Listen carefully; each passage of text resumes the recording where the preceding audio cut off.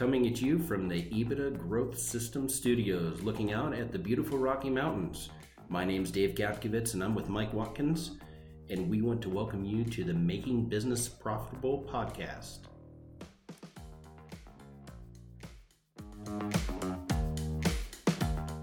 This podcast is brought to you by EBITDA Growth Systems, where we guarantee to double your profits within 3 years or give you your money back.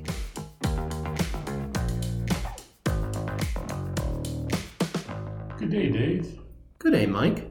How you doing, man? I'm doing good. Thanks for asking. Just finished a book about the heart of business, and I'm really digging that book as far as really just taking it and applying things. And how are you doing? Well, I'm looking forward to reading that. You gave it to me, John Kotter. I think he's one of the foremost thought leaders in management development. So coming out of Harvard, I love his stuff. So looking forward to seeing that. One thing I really liked about the way he wrote is it's very it's fast. It's to the point. I mean, so I was able to sit down in about a day and a half and read that book just in some spare time and just pound through it. First book read this year.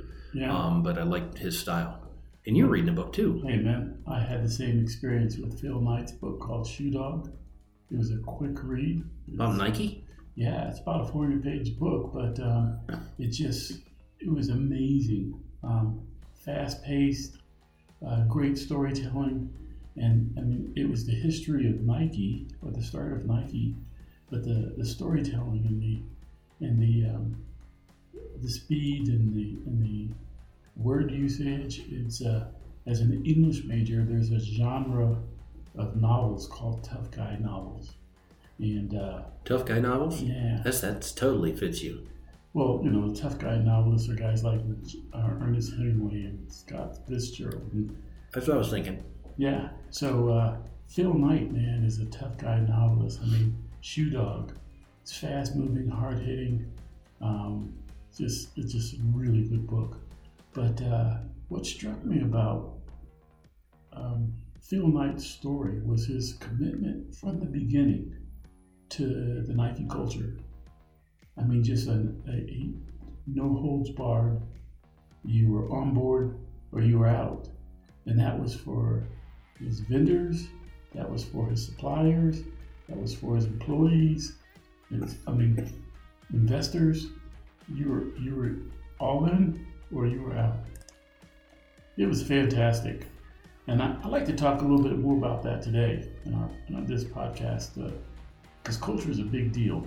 I think many companies don't understand how big of a deal it is. Yes, culture, to be or not to be corporate, right? Yeah, that's the question. Yeah, do you want a corporate culture or do you want an anti-corporate culture type deal? Yeah, it's kind of funny. You talk to the small guy, or the smaller company. They look to the corporate like they got their stuff together. Man, I kind of want to move that direction. You talk to the people who've been in corporate for a while, they're like, man, corporate's the big bad beast. I want to be non-corporate. Yeah. Isn't it funny? Yeah, it is funny, but the small business owner wants to be corporate, but they don't act like it. They act like non-corporate. And when I say non-corporate, I mean corporations do the strategic planning. Corporations have plans. And they're highly organized. Highly organized, because when we approach a small business and we tell them they need a financial plan, a sales plan, a marketing plan, an operations plan, and a management plan, they look at us like we have 6 heads. But in a corporation, there's somebody responsible for each one of those plans. Yeah, and I read a book a couple years ago, Death by Meetings. Yeah. And when you get in that corporate cultures, sometimes, not all of them, because some corporations really do it right, but some corporations, when I talk corporations, we're talking about people with hundreds of employees, if not thousands of employees. Yes. They have meetings about meetings about meetings. And I was listening to Elon Musk last week, and he said, there's too many MBAs in the industry now, because he believes that MBAs think that all the business is done in a boardroom, and he thinks we need to close the boardrooms more, close the conference rooms more, and get out and be more all about production and making things in advancing the business and have meetings that matter instead of just meetings. Yeah, I don't think Elon Musk has an MBA, so that's why he says that. Yeah, MBA. Yeah, you know what? Something about that Elon Musk. I think he's doing a lot of things pretty wrong. Yeah. He is missing the boat. Yeah, no, Electric cars. He's probably right on that, but here's the deal. I mean, when you have an organization that has death by meetings, that's a sure indicator that people are afraid to make decisions. And so you have a meeting trying to get everyone on the same sheet of music so that no one's going to take the hit when this thing fails. When you have an organization that has very few meetings, it's because I'm head of marketing, and I'm going to make marketing decisions. And if they're good decisions, I live with them. If they're bad decisions, I live with them. Yeah, it really boils down to that culture. And the danger of a larger corporation is to have a culture of anger or fear. And usually those are the two things you really want to steer yourself away from as far as anger and fear. Because when you're fearful, you won't make a decision, you won't raise your hand. And when you're angry, you kind of fly off the handle, or either you ball up and you don't do anything, or you kind of blow up at people. Neither one is constructive to culture. They're very detrimental to culture. Yes, well, the fact of the matter is fear is the primary emotion and anger is the secondary emotion. That's so right. Anytime someone's angry, they're actually fearful. Yep. And anger is the response. So I'm agree with you there. And so, for the medium-sized company, they don't have that many meetings. They're kind of I like to define them almost as a free culture. Kind of everybody comes and goes and does, and it's kind of free in the fact that it can change very fast because there's so few people. Sure. And that's the advantage. The disadvantage is, as you said so many times, that's the quickest way to do 5 years. Not 5 years, but 1 year, 5 times. That's right. The pros of a smaller company are definitely the free culture can be a pro. They're fast, they're nimble, and they're usually the smaller companies are very relationship based. The bigger companies that are relationship based and fast and nimble, they just keep getting bigger and bigger, right? Sure. So there are pros to both. Yeah, there's pros to both and cons to both. But I think where we're coming from is, if you're a small and medium-sized business, there's some corporate stuff that you do need to incorporate into how you do business. But the stuff you need to incorporate isn't the death by meetings.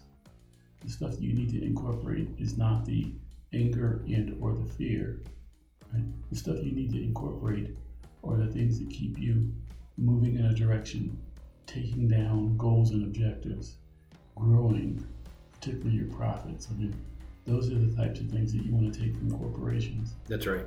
And then you want to retain your free spirit. You want to retain your being light on your feet and being responsive. So how do you, and this question might morph over the next few weeks as we kind of swap books here, but how do you grow a culture from kind of a free, fast and loose, not organized, to something that's fast and nimble, but very organized with a plan and a strategy? How do you do? I have my opinion on that, but how would you do that? Well, from my vantage point, it's having the plan written down, because if I don't write it down, you can't hold me accountable to it, and so. All you business owners, when you're talking to an employee or giving somebody instructions, listen to that. If it's not written down, nobody's accountable. Because sometimes when you're communicating to somebody, if it's all just words and nothing's written down, it didn't really happen. You can't guarantee that they got what you said. So make sure, just a quick, I want to hone in on that. If it's not written down, it didn't really happen. So make sure that we really focus on that when it comes to planning. Yeah, Dave, and an extension of that is the military. If it's something really important, it's written down. And the reason why is communication is crappy everywhere. It's crappy everywhere. Wherever there's two humans interacting, communication is bad. And so the military knows that. And so in order to be very clear as possible, you write it down. Because it's life and death with them. Totally. and it's life and death when it's your small business too. That's right. And so, I think that's the big difference between a corporation and a small and medium-sized business is the willingness to commit it to paper. Yeah, but to make that culture, one of the things that I've learned is strategy. You have strategy and culture, and people talk strategy and culture all the time, but everybody needs to understand you don't start out of the gate with strategy and culture. You start out of the gate with a plan, like you said, right? And then you start executing little bits and pieces of that plan. And those little wins, those little things little stones that you move, create your culture. The execution of task A, B, C, and getting your company there, and then kind of looking at how that's working and saying, this is my strategy. I'm going to go ahead and build this. And then you execute on that strategy for a while, and everybody winning and everybody executing and everybody following that strategy, all of a sudden, voila, you start having a culture. No doubt about it. And you know this, when you call up, I don't care if it's a HVAC company or if it's a managed service provider for IT, it doesn't matter. I say that culture is the experience that your client has with your value proposition. When I call a potential vendor and I get a can-do attitude on the phone, that's a can-do culture. And they have grown that culture just as you described. With small wins to the point where all we do is win, man. If you got a problem, we're problem solvers. We're winners. That's right. And those winners, they focus on win-win situations, not win-lose situations. Totally. So you have to create, as in your culture, as you're executing and getting this stuff done, you create a win that's not just a win for you, the boss, but it's a win for the employee too. It's a win for the employee and it's a win for the customer.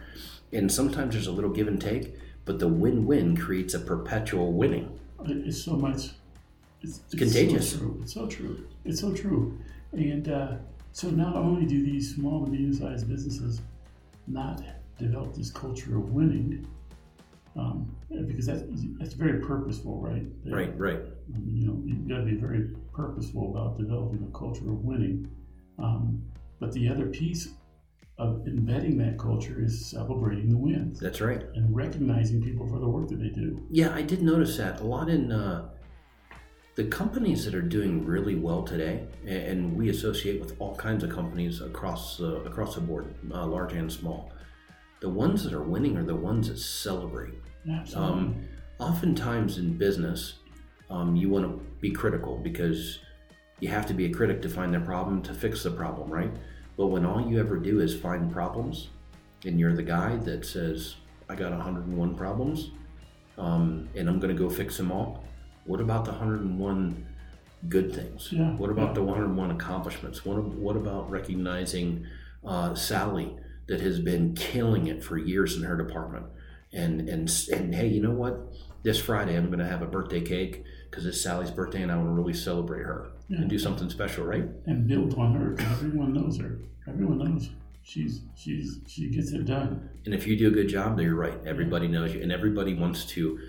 Those people typically get overloaded because everybody says that they get it done, right? Yeah. So, to be or not to be corporate in your culture or not to be corporate in your culture, I think it's a blend. I think you need to be corporate in terms of your approach to business. Mm-hmm. But let's change that. Let's not be, because if you registered your business with the state, you're probably corporate, but it's you're a corporation, but you need to be a good business person. You need to be structured. You want the structure that a large, well-known company has, and you want the speed and the enjoyment of a small atmosphere. Yeah. When I say culture, you put in air quotes. Yeah. Corporate is a tie, and whatever. When we say corporate, everyone gets a vision in their head of what that looks like. So we're saying, be purposeful, be planned, and execute plans. That's what corporations do, but don't do it at the risk of not giving people space to make mistakes and to innovate and to, in fact, I mean, the reason why small businesses are so successful is because they do take the risk. They're able to take a risk and innovate. And large companies, they get so large that they can't take the risk. And Or so, to take a risk, it takes so long sure. and so many meetings and so many phone calls that it's amazing to see some of these larger companies, and they spend, I mean, a typical VP might spend 80% of his time on the phone. Yeah, it's amazing. And that's and never ever talk to anybody that's actually running production. Yeah, not talking to the client, but talking to someone who's talking to the client. Right. And they're so far removed from the client. It's that's what we do, man. That's what we do. We love to come alongside you and your company and pull the best out of both worlds to help you take your company and your culture and what you want your living, breathing company to be, and make sure it's healthy and drive it into the future so you can be highly successful and everybody really enjoy doing what you do. Right on, man. Right on, Mike.